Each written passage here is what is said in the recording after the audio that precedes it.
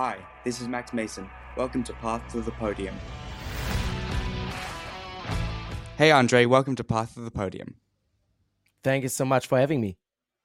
It's a pleasure to have you on here, and let's get straight into it and go to where your kind of start in motorsport was as a driver, or were you straight into the media side of motorsport?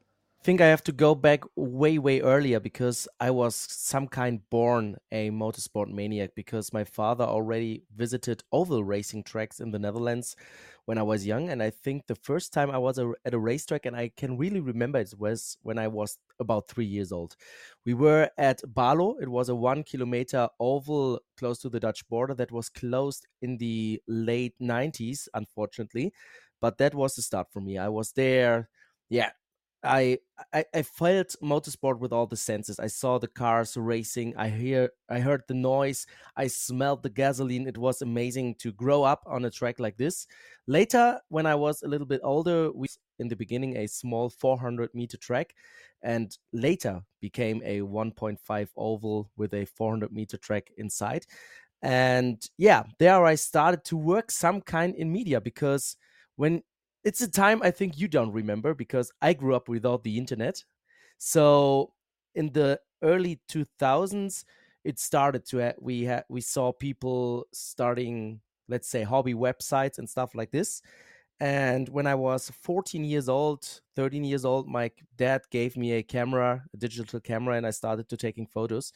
And there was a guy called Frank from Germany. He had a interesting oval racing website, and he was giving me space to showcase my pictures. And I was just a teenager back then. In 2006, I think, I joined a racing team and I was somehow a mechanic. I had no idea what I'm doing, but they gave me the chance to work on a touring car that was racing in ovals. And also there I was able to somehow develop my skills as a photographer, and I helped them. Then social media went to the sky. Everything changed on the internet. And in 2014, I was doing my bachelor degrees in economics back then. I started leadlab.de. It's just a hobby website, still it is. And I was starting covering oval racing, stock car racing around Europe, and also the NASCAR Wheel and Euro Series. So I was never a driver. My family had never the money to, or the budget to put me in a car. And even later on, I never thought about doing a racing career or becoming a race car driver. And I never even wanted to be in the media as well. I studied economics. I thought my path would lead me into a company analyzing data and stuff like this. But as a hobby, and I saw nobody in Europe covering oval racing and stock car racing. So I started this website, and it was a kickstart to my career in media. Awesome. And then, how did your kind of connection with the NASCAR Wheel and Euro series kind of come about? Obviously, you would say that you kind of started with as like a hobby journalist to the series where you just follow it. Where did you kind of get a more insider job with the series? That's also some kind of interesting because when I was a kid, we went to the oval racing. My dad always allowed me to stay a little bit longer awake on Sundays when there was the Champ Car series, the IndyCar series, back then also the Indy Racing League or NASCAR series. So in the 90s, I was watching already NASCAR on national television in Germany, and therefore I was a big fan since I'm a little kid. In 2000, let me think, around 10, 11, I stumbled about the back then race car series, and I saw the cars looked like American NASCAR cars new from the US. So I was following the website and saw what they did. And at some point, my now boss, the PR boss of NASCAR Win Euro Series, started live streaming the whole series, but they had only one camera, and it was Gianluca operating the camera and also commentating the races at once. So it and watch it and try to follow all the stories behind it. And in 2015, the NASCAR Win Euro Series visited Raceway Venray, and it was the track I grew up at. So I was really happy, and I already had leadlab.de started. So I got in touch with Gianluca, the PR boss from Italy, and we started talking. I got the permission, my own interviews. It was all just amateur stuff at the beginning. But then, of course, we connected. In 2017, we were at Venray again. We talked in the evening, and then 1 or 2 months later, we were at the Hockenheimring in Germany. And then he asked me, "Do you want to join?" And I also visited the testing days back in Franciacorta in Italy at the beginning of 2017. So he saw that I was really passionate for the series, and I tried to grow. Um, I also already made the decision to join the media and become a freelancer. So in 2016, somebody, a commentator from Germany, he saw what I did at Lead Lab. He gave me the .com Germany in the German edition. And in 2017, I also did my first race as a commentator on German television in the NASCAR Cup Series. And Gianluca knew me. He saw my development. He followed it. And at the right time, right place, somebody left, a US guy, greets to Kevin, who was amazing, but his space was free. And yeah, I took it. And then we started growing the series, grow our own ideas, and improve every time, every race day, every weekend. And now we're here with a multi-camera broadcast. We have an amazing commentators. We have a great team to work to get the word spread that we have a NASCAR Wheel and Euro series in Europe, stock car racing, and it's so much fun to work in this series with all the guys. Awesome. And like, walk me through the kind of progression from 2017 to now 2023 in this kind of 6 year span. How was that progression? Oh, that's interesting. I joined as a, let's say, Padawan in Star Wars terms. We had two Italian guys, Gianluca and Max. Back then, they taught me everything I needed to know: how to write the PRs, how to select photos, what to do on the live streaming. In the beginning, I was even commentating in English with Gianluca. Then we found Mark Verrill, a very, very good commentator from the UK, who was now replaced by Adam Weller. Um, we started being very late at the race weekends in bed because we had so much stuff to do. But right now we're improving by getting more manpower. We have new guys in the team joining us, even a very, very nice editor from Indonesia who started also, like me, a hobby website, World of Euro NASCAR. He joined us already. We have a guy for graphics and social media. We have amazing photographers. And yeah, we just looked at the whole package we had, and we started to think about how to improve, where to get more efficiency in, what can we do better, what can we improve to make the series look better on the outside. And yeah, in the end, all our thoughts, and we made it happen. We just not talk. We just didn't talk about it. Just about that, we really did it. This is was the thing. Every time in winter, we looked through all what we did, where to improve, what to do, and we were able to reduce the time we have to spend on the track to make the basic things happen. Therefore, we had a lot of time to do extra things. We improved the broadcast with our partners there. We have amazing contents there as well. We improved the highlights, the shows we had, the social media things. Of course, we observe trends. What can we do?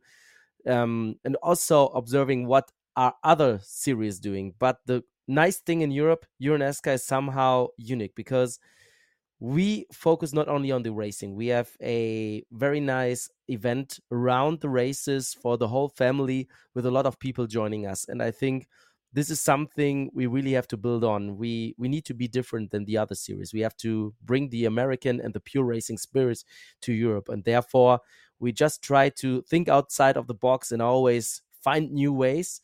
On the other side, of course, we're still lacking a little bit of manpower here and there. And therefore, yeah, we need to really focus on the very important things and be very, very efficient. And this is the way Gianluca and I, and also the whole team, we are big friends. We are like a big family, and therefore everybody is willing to do the extra mile to have a nice product. And this is somehow also unique. We don't see we're really there because we love the series, we love NASCAR, and all of us are really big fans of it. And how would you say the audience numbers have changed from when you first started in Euro NASCAR to what it is today? I don't have the numbers right now in front of me. There are numbers for sure, but let's say around 400% more on every on every medium we have. If it's social media, YouTube, wherever, at least 400% back 2017, 18 to now. We really improved a lot. There are so many people still, when they discovered, I didn't know that it exists, but more and more people are enjoying the pure racing of EuroNASCAR, and we see that the numbers are growing and growing and growing, and there's not even the curve is not getting let's say flatter, it's getting steeper and steeper. So we see that we have a product that people like, and that people like it and enjoy it at the track and also on the live streaming. So social media wise, YouTube wise, and also spectators at the track, we are really happy with the numbers, and they are, and I don't have the numbers right in front of me, but let's say mm, around 400%. Yeah, that's a crazy improvement when most series during that time were kind of getting less and less popular in motorsport. You were just massively growing. So, what do you think the key elements of Euro NASCAR meant that during that time from, let's say, 2017 to 2023 now, where motorsport has kind of gone through a massive shift in what it used to be, because obviously Formula One kind of had a massive slump in 2017 in that era. What did you Mhm. kind of maximize the potential during those eras rather than sticking to what was always tried and trusted? Was it something you experimented new stuff with, or what kind of let you to have this massive expansion? That's an interesting question because, of course, it's not always easy to really find the key elements, what really had a positive impact, what had a negative impact. But I think that we stayed some kind of human and based on the grounds. We are really open to everybody, and this is, I think, the most important thing when you go to an event. People went home and they told everyone about. I was able to join the garage. I met dozens, was able to join the grid. I was able to touch the cars. Then you have, of course, those incredible cars, no electronic aids. They are really old school. You have to wrestle them around. It looks fantastic at the track. We have amazing battles, and therefore the product on the track and off the track, I think this combined is the reason why people stick to EuroNASCAR. A lot of people, they come to our events and afterwards say it was amazing. I took even a tire with me or half of a car. If there is a crash, bring a door, a front bumper, back bumper, the teams give it away, signed by the drivers. And I think this openness and there are no barriers within the paddock. You can meet your stars, even big names like, and this is also another thing. We had Bobby Labonte, a 2000 Cup Series champion. We had a Formula One champion, Jacques Villeneuve, 3 years with us. And now with Alberto Nasca in EuroNASCAR 2, a very popular content creator from Italy. Those are just a few names of a lot of popular people that discovered EuroNASCAR from a driver's side. Of course, they bring their audience, but I think that we are we make it fun. We don't try to be clean at some point. We know that our cars are fantastic. We try to put the personalities of the drivers in the spotlight. We don't want them to be PR machines. We want them to be who they are. And I think this is the thing that people really like about EuroNASCAR. You have a nice event with American themed festivals, amazing racing, and they can relate to the drivers we have because we let them be who they are. And this is, in my opinion, the reason why NASCAR in Europe is so successful. Yeah, I mean, the way I found NASCAR as a driver is also pretty crazy. I was a big fan of Alberto NASCAR for, I think a year before he started in Euro NASCAR. And then all of a sudden I see this video about Euro NASCAR. I was like, oh, that looks interesting. And then I put a bit of thought into it. And then we basically contacted the series and everything. So that's kind of how I ended up driving in Euro NASCAR, was literally just from a YouTube video. Can I ask you one question about, you're coming from Australia and the NASCAR, the US NASCAR? How is it? How do you view it there? Is it on national television, and how is it in the media there? I don't know, but I'm pretty sure it's basically nowhere. It's.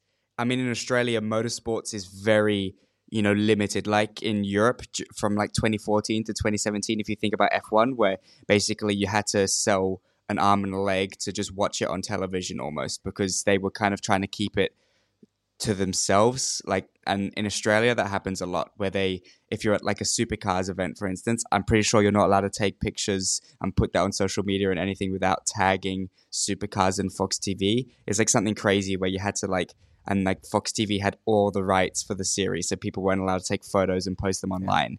So that kind of killed racing in Australia, unfortunately. But yeah, I mean, US NASCAR, everyone knows about it, but I don't think anyone actually knows where to actually watch it. Okay. Interesting, because Shane van Gisbergen is going to be at the. I thought this may be. Yeah. Yeah, I mean, they had it like they had what you guys like the Euro Series have now in during the 90s. They had Oscar, they called it, which was where basically NASCAR sponsored Australia to run NASCAR in like Australia. So like what you guys do now essentially, but it was very mismanaged, so it kind of just collapsed after a few years. And that's why I think that's why the opening for Euro NASCAR happened is because it collapsed in Australia. Ah. Okay. I th- yeah, it was something like that. I was talking to a few guys that knew about it and had a few drivers that raced in it, and it basically just fell apart because everyone was trying to get more money. Interesting. Okay. Never knew about that story, but yeah, let's see, because NASCAR, I think, is a very, very nice type of motorsports, because it's more about the show, it's more about the personalities, it's not about the pure technical aspect of a race car. You can wrestle those cars around, it's fun to watch them. We have incredible racing with those door to door handle battles, and it's even more than that, because people really relate to the drivers there. Even I was sitting here in my office, and I have a piece of Juan Pablo Montoya's car from 2012 above me, Nelson Piquet Jr., some other parts of crash cars. I have my things when I first visited the US, Daytona 500 in 2018. I have my die cars models from IndyCar, NASCAR, everywhere around here, and even a piece of a Euro NASCAR car from, I have to think about 2016 or 2017, from my Pika Car Sport Chevrolet.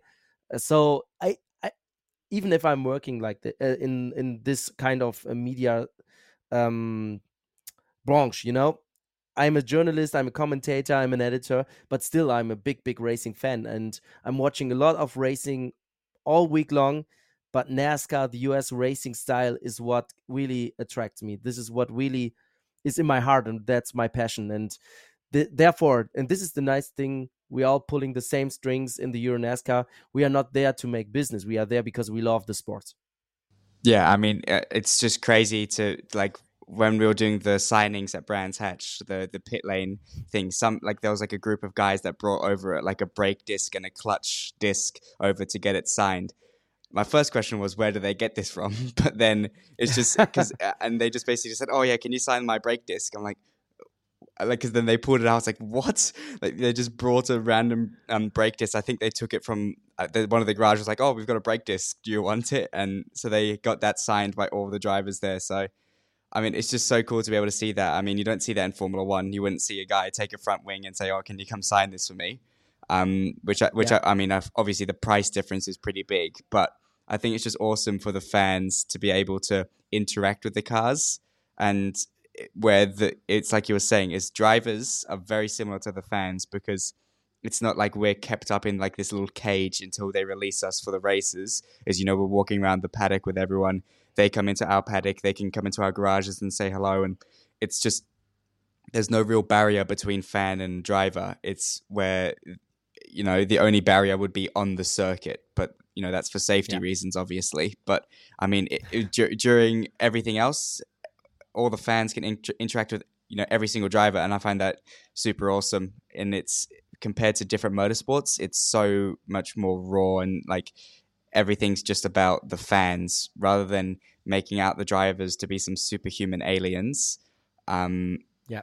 it's just a big community, a big family environment, and that's what I really like about Euronesca. That's definitely my favorite part. Definitely, and the cool thing is, in the US, NASCAR is the most popular motorsport, so it's even way above Formula One at the moment when you look at the numbers and TV and also attendance at the track.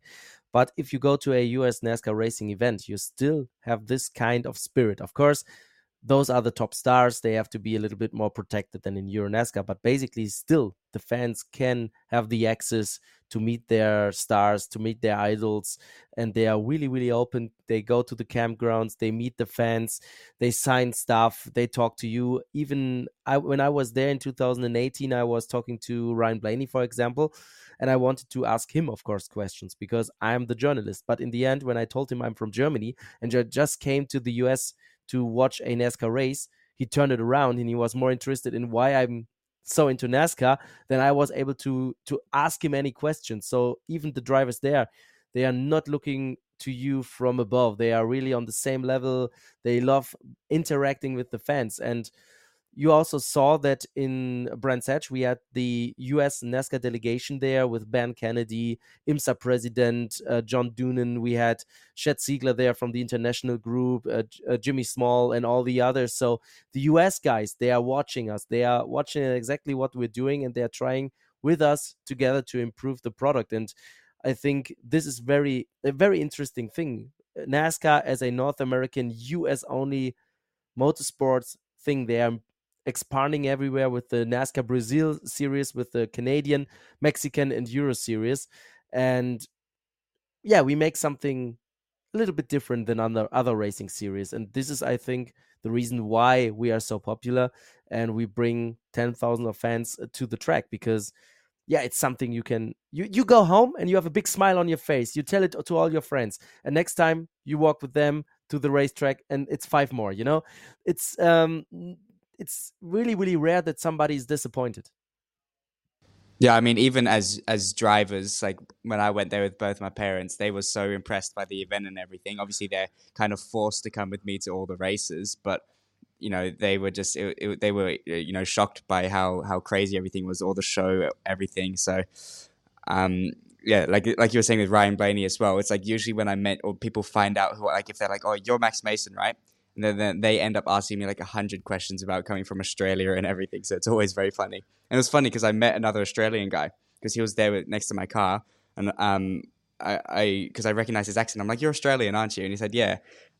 So we had a nice chat about Australia. So yeah, it's yeah, wherever you go, there's always someone with something interesting to say. There's always someone that has something, questions to ask, and I enjoyed that a lot as a driver because in other motorsports it gets pretty boring. You're kind of there with your team, you look at data, and then you kind of just wait for the next race. With this, you're going to the driver introductions, or you're walking over to a signing thing. So you're always going in doing something, which is good, rather than just sitting in on a tire in your garage, just waiting to go out on track. So, that's another reason I picked this series, is because there's so much media around it, for something that is comparatively to other motorsports is very cheap to race in.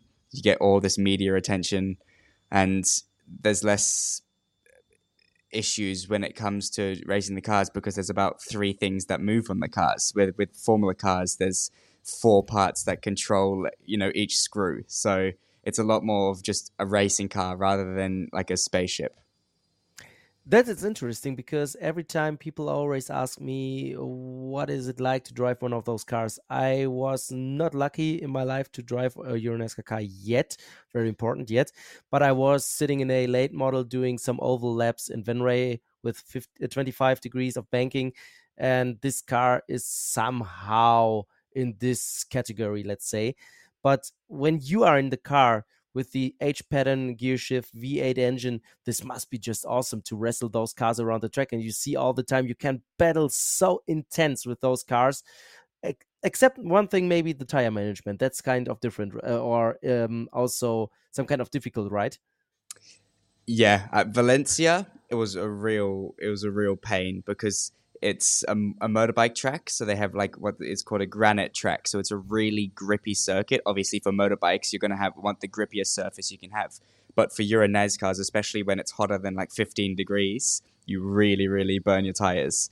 Um, but I mean, like, it's so weird with the NASCAR because the tires work like instantly, even though they're like a really hard compound. But then they also get overheated, even though they're a hard compound. So it's like this weird like balancing act and everything. But I love it so much. I mean, the cars are so much fun to drive. I mean, in Australia, I drove Formula Fords, and it has the exact same gearbox as a Euro NASCAR, which is just crazy, like 100 horsepower compared to 400 with a V8. So um, I mean, it wasn't too foreign to me, but yeah, it's just especially around Brands Hatch. I must say, is one of the craziest circuits that I've driven, and especially with the NASCAR, it's just wrestling around everywhere, especially in the wet. That was loads of fun. But I have to be honest, I'm a little bit jealous when I watch Australian racing. You have amazing tracks over there. I'm watching the supercars, of course, and also the Trans Am Australia. I really like this series, just as a racing fan, because they are so intense battles as well. But I like your tracks over there because they are so natural, so pure, no asphalt around it. It's There's a barrier, there's grass, or there's gravel. I love the Australian tracks, to be honest. Yeah, I mean they're all like that, and it's funny because everyone's like, "Oh yeah, no, all your Australian tracks they're all got like this old school feel." But most of the main tracks, like Eastern Creek, like, they were like built during like the 80s or 90s, which isn't that old school compared to England, where they were all built like almost in the 1800s. So it's pretty funny. Like everyone's like, I was talking to Eastern Creek, they're like, "Oh, that sounds such a pure old school track." I'm like, it was like opened in the 90s or something. So they just built it like that. Like I don't, I'm pretty sure I heard this from someone where they basically were just saying they were going to add runoff, but it ended up being more too expensive, so they just didn't. So that's like, and but like there's some like Mount Panorama, absolutely insane circuit. It's like the opposite of Brands Hatch. Instead of getting like the feeling that you're being squashed in Brands, if in Bathurst, it feels like you're about to take off in a plane. It's so crazy. Um, Eastern Creek, you might know from Supercars. That's one of my Yep. favorite circuits. That first corner there is absolutely insane. It's like completely flat, but like it's flat out in most cars. But it's just the circuits. They're pretty good. They're pretty good, I must say. But Brands Hatch is also amazing. It's like a roller coaster. I just did the track walk. Like I said, I've never driven on a road course, to be honest, a race car. I was able to drive a Formula BMW on a small oval and the late model on a bigger oval. But when you just walk around the track, it's so many meters you make up and down. You see that the track is quite narrow and you don't have even a single straight in it. Everything is a little bit turned, a little bit twisty. Even the start finish straight, it's a long right hander, and if you go to the Cooper Straight, it's also a little bit of a left-hander. I think this must be very tough. You see 6 corners, 6 turns, you think that must be easy, but I think this is one of the most challenging tracks we have on the calendar. Yeah, I mean the worst part is because you're always turning it. You get like this burn at the top of your arms because it's like holding like a really light weight, but like holding it for a long time. So it starts to burn there. That's the funniest part. But the scariest part was in the wet during that race. The main straight we had to lift off before that like kink that goes to the right, like the onto the main straight because there was so much rubber there that it was so slippery that you had to lift off the throttle a bit. Otherwise, you just spear off into the pit wall, which was it caught me off guard. I must say, the first lap, I definitely had a massive oversteer moment onto the main straight there. But I mean, Brands in the wet is just so crazy. The craziest thing when you're driving is when that hill coming out of Paddock Hill going up to Druids, the second corner. When you're driving, that feels like it's perfectly flat. It doesn't feel like you're going up a very steep hill. It's so crazy. And it looks like you're going up a wall. Yeah, I mean, it does. When you're walking it feels like you're walking up Mount Everest because it's Yeah. so steep. But then you get in a car and it feels perfectly flat. That was the craziest thing that I had to wrap my head about. I'm like, I'm going up a hill. Like, no wonder I'm braking so late in a NASCAR. Amazing. Yeah. So I think it would be best to talk about, I think, 2022, because I think that's one of the biggest improvement years for Euro NASCAR. Obviously, for me, that's what kind of caught my attention as well. Um, so walk me through how that kind of, into the year, you've got Alberto NASCAR coming to the series. That obviously brings a massive amount of attention, especially from Italy, but even across the world, because his following is now like 1.1 million, I think, combined across his YouTube channels. So walk me through the kind of the years like 2021, 2022. Obviously, you had big names like Jacques Villeneuve. Now you have Alberto NASCAR. And what's the kind of future progression looking like for Euro NASCAR? Oh, that's interesting because I can only tell my own opinion, of course, and my own feeling there. But in 2021, like you said, we already had big names in the series like Jacques Villeneuve, Bobby Labonte, but also in the past, even the football players from Spain were driving one race off, and other race car drivers, even from Germany, we had some bigger names from GT racing, some French guys, Italian guys, and so on. Alberto Nasca, very interesting because now you can reduce him to be a content creator, bring a lot of fans. But I think this guy is an amazing race car driver. First of all, he was amazing in 2022, being runner-up in the Euro NASCAR 2, lost the championship battle to Liam Hazelmans in the very last race of the season. And of course, he brought a lot of fans, a lot of Italian fans. We see this also on the chat, on the YouTube live streaming, that there's a lot of Italian people commentating. So I have to improve my Italian a little bit. But yeah, it's very important that we have people like him because he's telling the story about what Euro NASCAR is all about. And this is what I really like. If a race car driver can be fast, a race car driver can win any races, but as long as he's quite boring or does not interact somehow with the fans, okay, he has a success in the sport, but he will not have success anywhere else. So Alberto Nasca is combining two very interesting key points, and this is that he's telling the story and educate people about what we're doing, and he's bringing new people in. And on the other side, he's a very fast driver. So it's not only about his content; it's he's a really good guy that is able to win a championship, and this means we have to take him very serious. Also, when he, of course, I hope one day steps up to UNASCAR Pro, because I think this will boost also the Pro series a little bit more. He's now racing again in UNASCAR 2, and you see also that he has a lot of work to do because Vladimir Tsotzis with 4 wins so far. He's leading the championship, and Alberto Nasca is again just second behind. So he needs to step up and find more ways with Carl Racing to beat this Cypriot guy. And he is taking the fans on that journey. He's taking their hands, telling exactly what's going on, why everything happens from his perspective. And of course, because he's a content creator and he's working in this media YouTube world a long time, you see he knows exactly what he's doing. And I'm really, really open to also learn from him because he has a different role as a content creator. And I think when we listen to him, we can also improve the product and things we're doing. And also, he's learning a lot of things from a international racing series standpoint. So it's a win-win situation to work with people like him. And we also see that people in the paddock, race car drivers and teams, they are getting inspired by it. And this is the very important thing. We have people now starting creating vlogs, creating shows around Euro NASCAR because they want to show themselves like Alberto Nasca is doing, and also they see the potential there to connect to the people and also satisfy in the end sponsors, because in the end, if you show yourself in a very good way, you connect to the people, and you have an audience, a very very passionate audience, then you have a very very good um, tool to bring in sponsors. So I think the whole development with bringing in a content creator that is really, really fast and a serious race car driver was one of the key factors in the last year to improve, of course, our reach.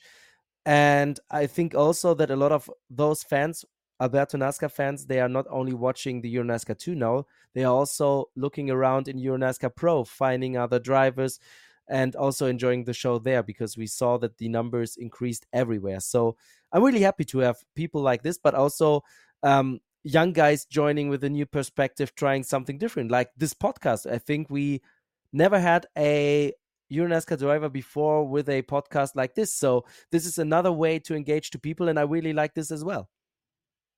Yeah, awesome. I mean, I've like the craziest thing is with Marco Stipp. I've done like it feels like their entire team because I've done Nick Schneider, Yeah, I've done Alessandro, and I've done Thomas Chrysonis.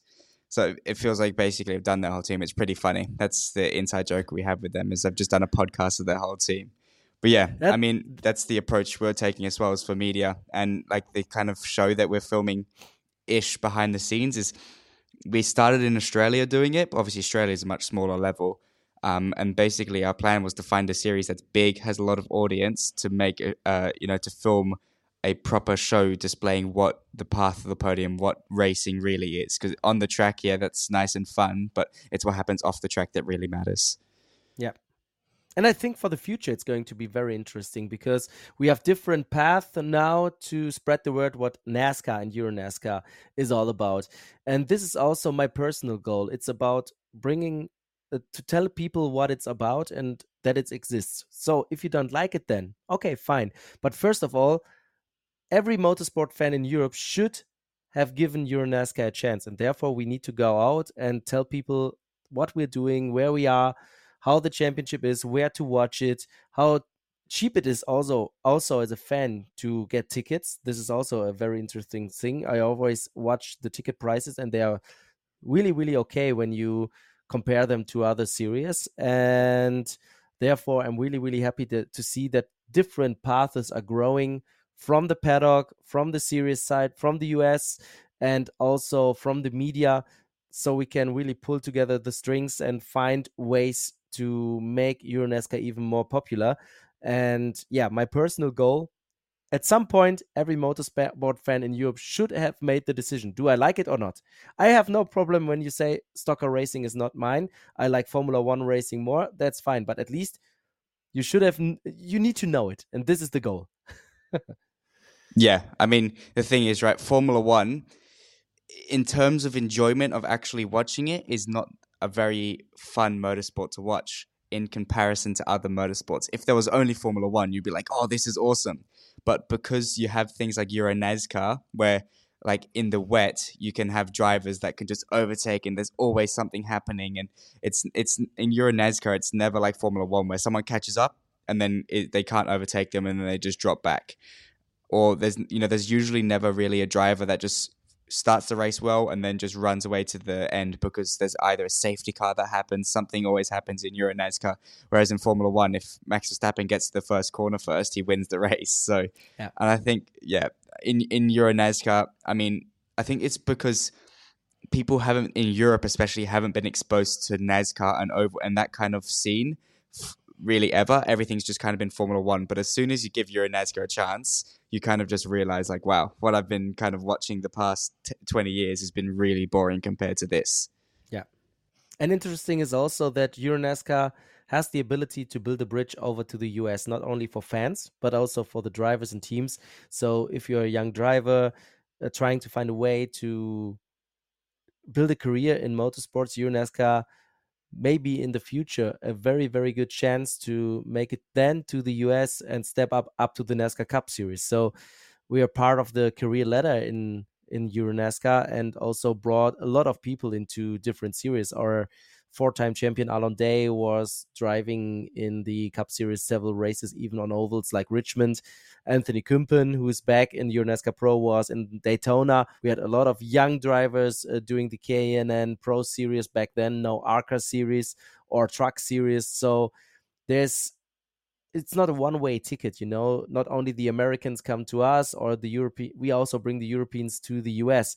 And also there's an exchange about the passions of the fans, because we have a lot of American fans also watching the Euro NASCAR series. We see it on the numbers that the US guys really tune in and like what we're doing there. And therefore we connect people all around the world. And we had, I think it Brand Setch, 17 different countries represented on the grid. Among the drivers, when we put the teams in, I think it was 18, and we had even races with more. And when you go around, now you talk to a German guy, but in the next box there's going to be an Austrian. Then you have a Japanese driver like Kenko Miura. The next guy is half German, half Brazilian. The next is Italian, French. We have so many people from all around the world, and we're sitting together, having fun, talking to each other, learning also about the cultures from different countries, from different regions in the world. I think this is so much fun, going to different countries, smell the air of those countries, talking to people from so many different parts of the world. It's just, yeah, a dream come true, to be honest.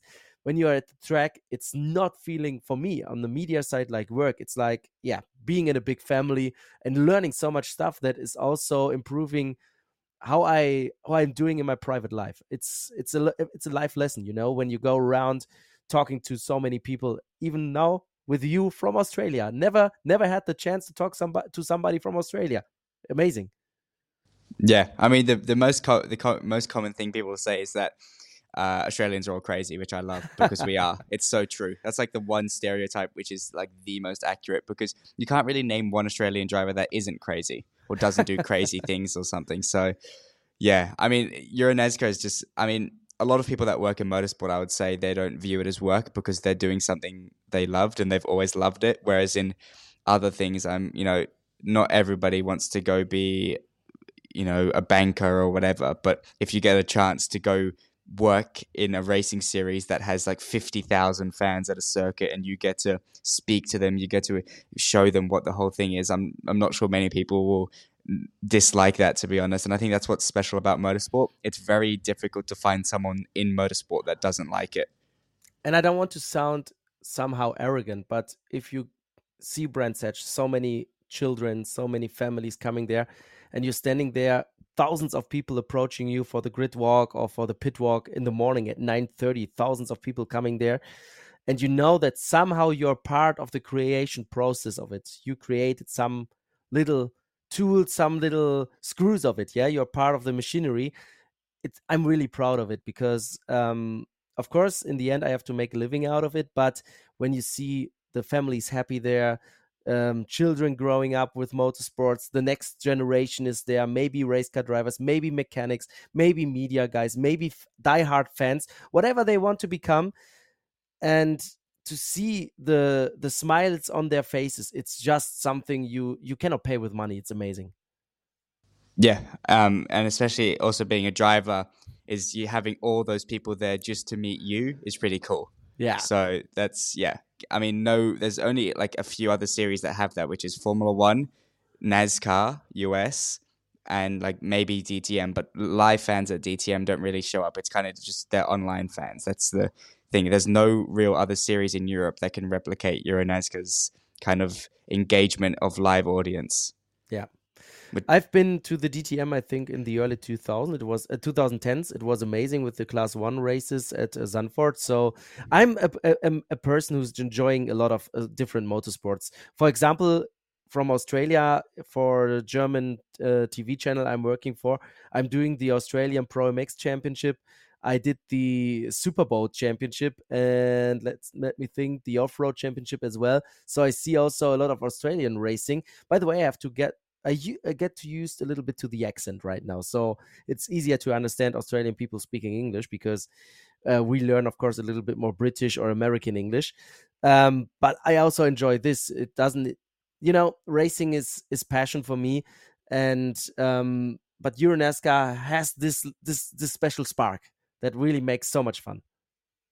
yeah, I mean, my accent's like weird. It's a mixture of Australian and English. You probably noticed that. But Australian slang for people that first language isn't English is almost like they're not even speaking, like, not a language, they're just speaking absolute gibberish, like some alien language. Like, I mean, there's so many things. I don't even use it properly. Like, my friends they always make fun of me because I'm more English than I am Australian. I use like English words and English stuff for all that. So they don't even value me as a true Australian driver. I'm representing their country, and they don't even love me. But that's some friendly banter. But yeah, I Nice. mean it's yeah, that's yeah. I mean, some Australian accents are pretty brutal, I must say. The more difficult for people not to understand, I think, is New Zealanders, Kiwi accents. Yeah. They are pretty tricky, even for English speakers. That's the southern hemisphere rivalries between Australia and New Zealand. That's some solid banter between them too. I'm really happy that most of the commentators and TV presenters that I have to listen to when I do it in German, they try really hard to be, yeah, some kind of understandable. So everything's fine there. Yeah. Yeah. I mean, what are some key terms you've picked up from Australian commentators? It's not the terms. It's more like the accent that they Oh, yeah, of sound course. totally different when they say words. I'm not really good in pretending to have a Australian accent. I can do the Italian or French better because I grew up with this. When somebody's speaking English as a French or Italian guy, or also I try to not sound too much German, but to be honest, people recognize really quickly that I'm from Germany. But I think I'm really trying not to sound too much like this. But also, this is also part of the fun because in the media center or in the paddock, you hear so many different accents in English, and you even can sometimes make a little bit fun of the one or other drivers if they have a funny accent, or if you want to just fool around a little bit. And this is also again back to the topic. We are a big family there, and even jokes and stuff like this are totally okay, even between people from the series and the drivers and the teams. And that's what I love so much. Yeah. I mean, you just have to change your name to Andy, and then they'll stop recognizing you as German. Andre's a bit too German. Maybe. By the way, Andre is, by the way, a French name. So the French organizers, they, of course, totally use my Ah, name, it is. André. Oh, of Yeah, I course, have of an course. accent aigu over my E. Yeah, okay. I mean, it's just Yeah, I know too many German people that are called yeah, Andre now. It's just the Germans have taken the name. I think. yeah. I think you guys win. I mean, I had a football coach in Australia. His name was Andre. I've never. The thing is, it's a French name, but you've never met a French person called Andre. It's Me neither. yeah. It's. I mean, but that's the thing in Australia. There's no real Australian name. Yeah. That's the thing because it's just everyone's just got the most like absurd names down there. What's a common But name?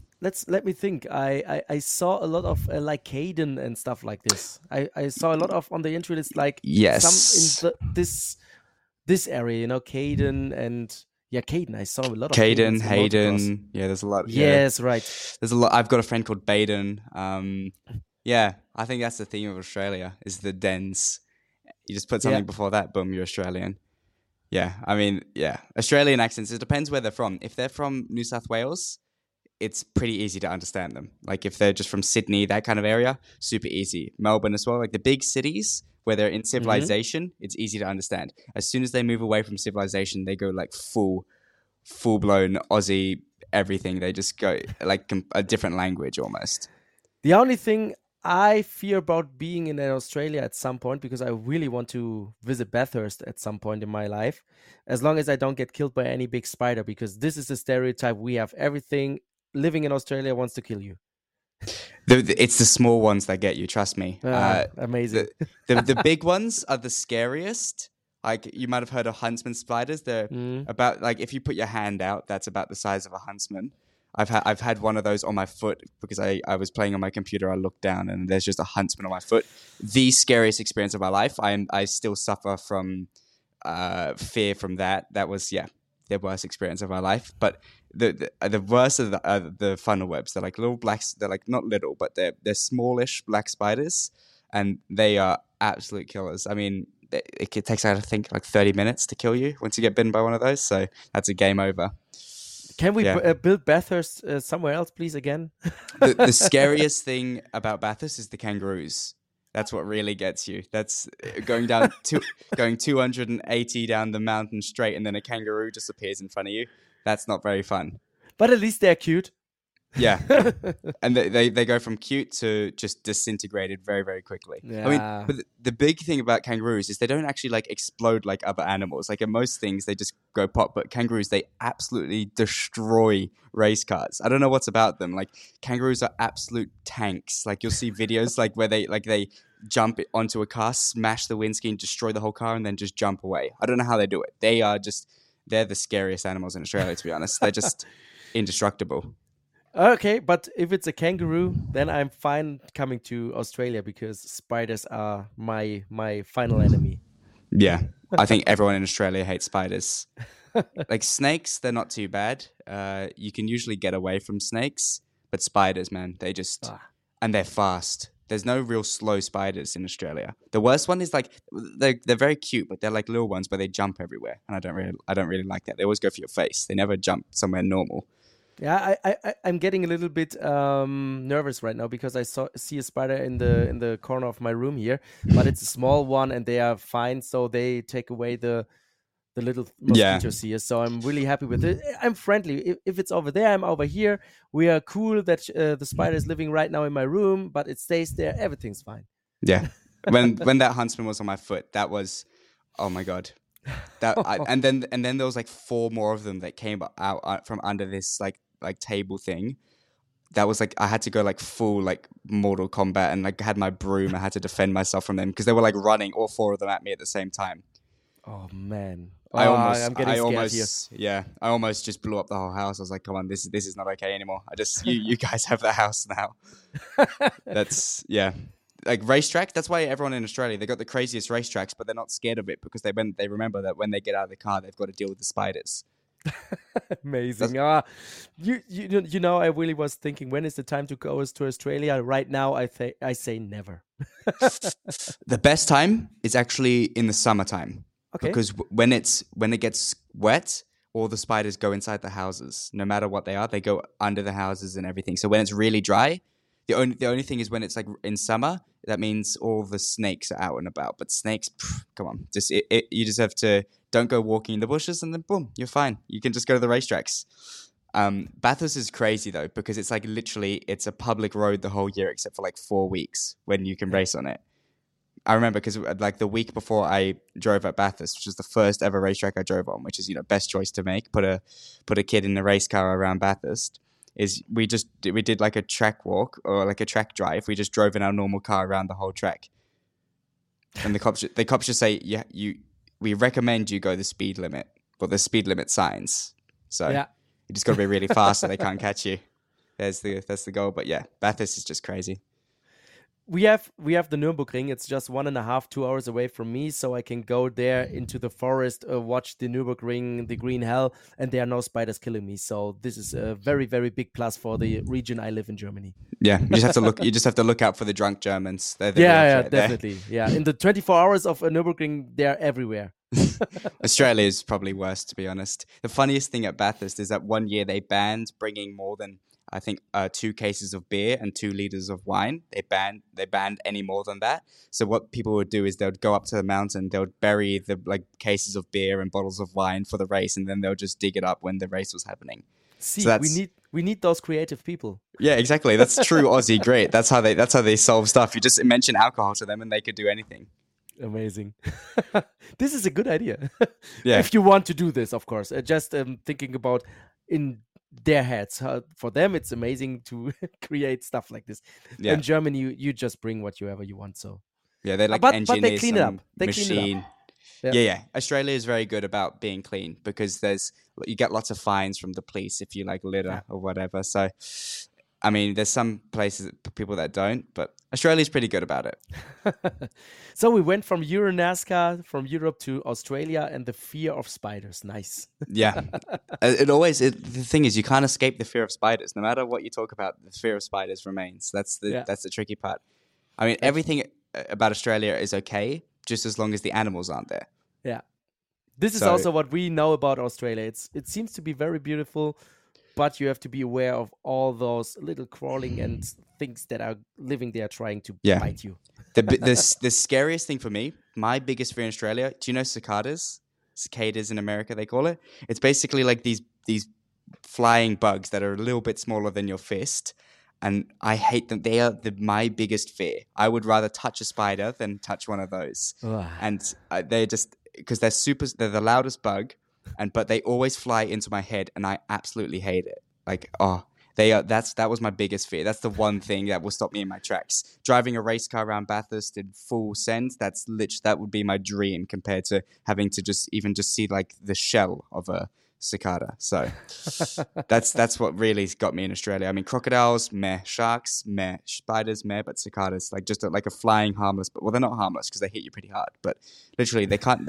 They don't do anything to you. The worst thing is they pee on you, which is a bit annoying. But Okay. yeah, but it's just like water. It's not actually, but I just hate them. I mean, that's average Australian experience. It's just having giant bugs flying into your face. Yeah, I'm going to Google them a little bit later when I'm downstairs in my living room with Yeah. my wife, and I just show her some pictures of that. By the way, Brand Satch story that I totally forgot to tell. You saw it in 2019 before the pandemic was there. I even proposed to my girlfriend at Brand Satch, and she's never said yes. She just took the ring, and we are married by now. But I did it at Brand Satch because it was amazing there. It was she's a racing maniac too, because she met me when I was 16. She was 14, so it was really easy to drive her into Euro NASCAR motorsports. Yeah, just add an extra fan to your NASCAR. Too easy. Yeah, and we Um, already have a little daughter. She already was at a racetrack, so see, now 2 fans you got for your NASCAR. yeah. Just like that. Too easy. I mean, yeah. Like you should have done it where you had like 2 Euro NASCAR doing donuts around it. That would have been the best Yes, proposal ever. I've did it on the big building on the camera stand that was on top of everything. You know? That's on the GP paddock, the one on the inside, isn't it? Yes. Oh, very nice. Amazing, yes. Yeah. Brands Hatch. And she's still here. The Brands Hatch effect. See? So it worked. It worked. Brands Hatch had the effect. Awesome. Definitely. Well, unless you want to know any more facts about Australian animals, I think, and if you've got any questions about racing for me, I mean, you've answered all my questions perfectly. And obviously, the path for Euro NASCAR is to just keep expanding. I had one other question. Is there any rivalry between the different like shoot-offs of NASCAR? So NASCAR Mexico, Brazil, and Canada. Is there any kind of rivalries to become the most popular? No, not really, because we are talking to the people, we are exchanging our information, our experiences. So it's also there a big family. We also had exchange programs with the drivers. So we had Canadian drivers racing in Euro NASCAR drivers in Canada, Mexican drivers over here, and the other way around. We even exchanged with the international series. So we all just have one common goal, and this is making NASCAR the best motorsports in the world. Awesome. That'd be pretty funny if there was like they had like a competition between who could be the best. But what I think about is maybe at some point we can do a NASCAR race of champion, like all the international champions and the US guys racing against each other on a small track or something like this. This would be amazing. Yeah, I actually have the best idea. You take the top 5 drivers from each of those different series, you put them in Mount Panorama in like you do a mixture between all the different cars. Oh, Bathurst All-Star race. That'd be pretty cool though. Yeah, definitely. This is a cool idea.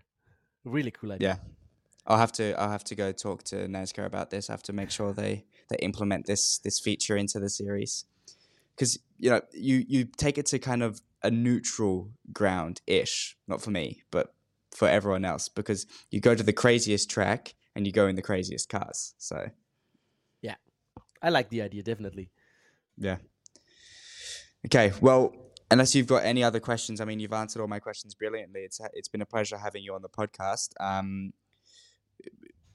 Is there anything else if you want to ask me, or any other questions? No, I think I'm really good at the moment, but I think we will meet again at Vallelunga in July, and maybe we see each other when we do a live interview for the TV broadcast that we have on YouTube on Euro NASCAR, of course, for free there with the live streaming, or for the Friday content. So I'm going to look for you, especially on Friday in free practice, so we can talk about being at Vallelunga in Italy. Yeah, I'll have to win the race to make it a bit easier to find me. That's true. Victory lane is the easiest way. Okay, sounds good. I'll make sure to put that into the notes to make sure to win there. All right. Okay. Thanks for having me. Yeah, it's been an absolute pleasure, and we'll stay in touch. Definitely. Thank you so much. Thank you for listening to Path to the Podium. I'm your host, Max Mason. Listen in next Monday for another dive into the motorsport industry and what it takes to get to the podium. Keep sending it.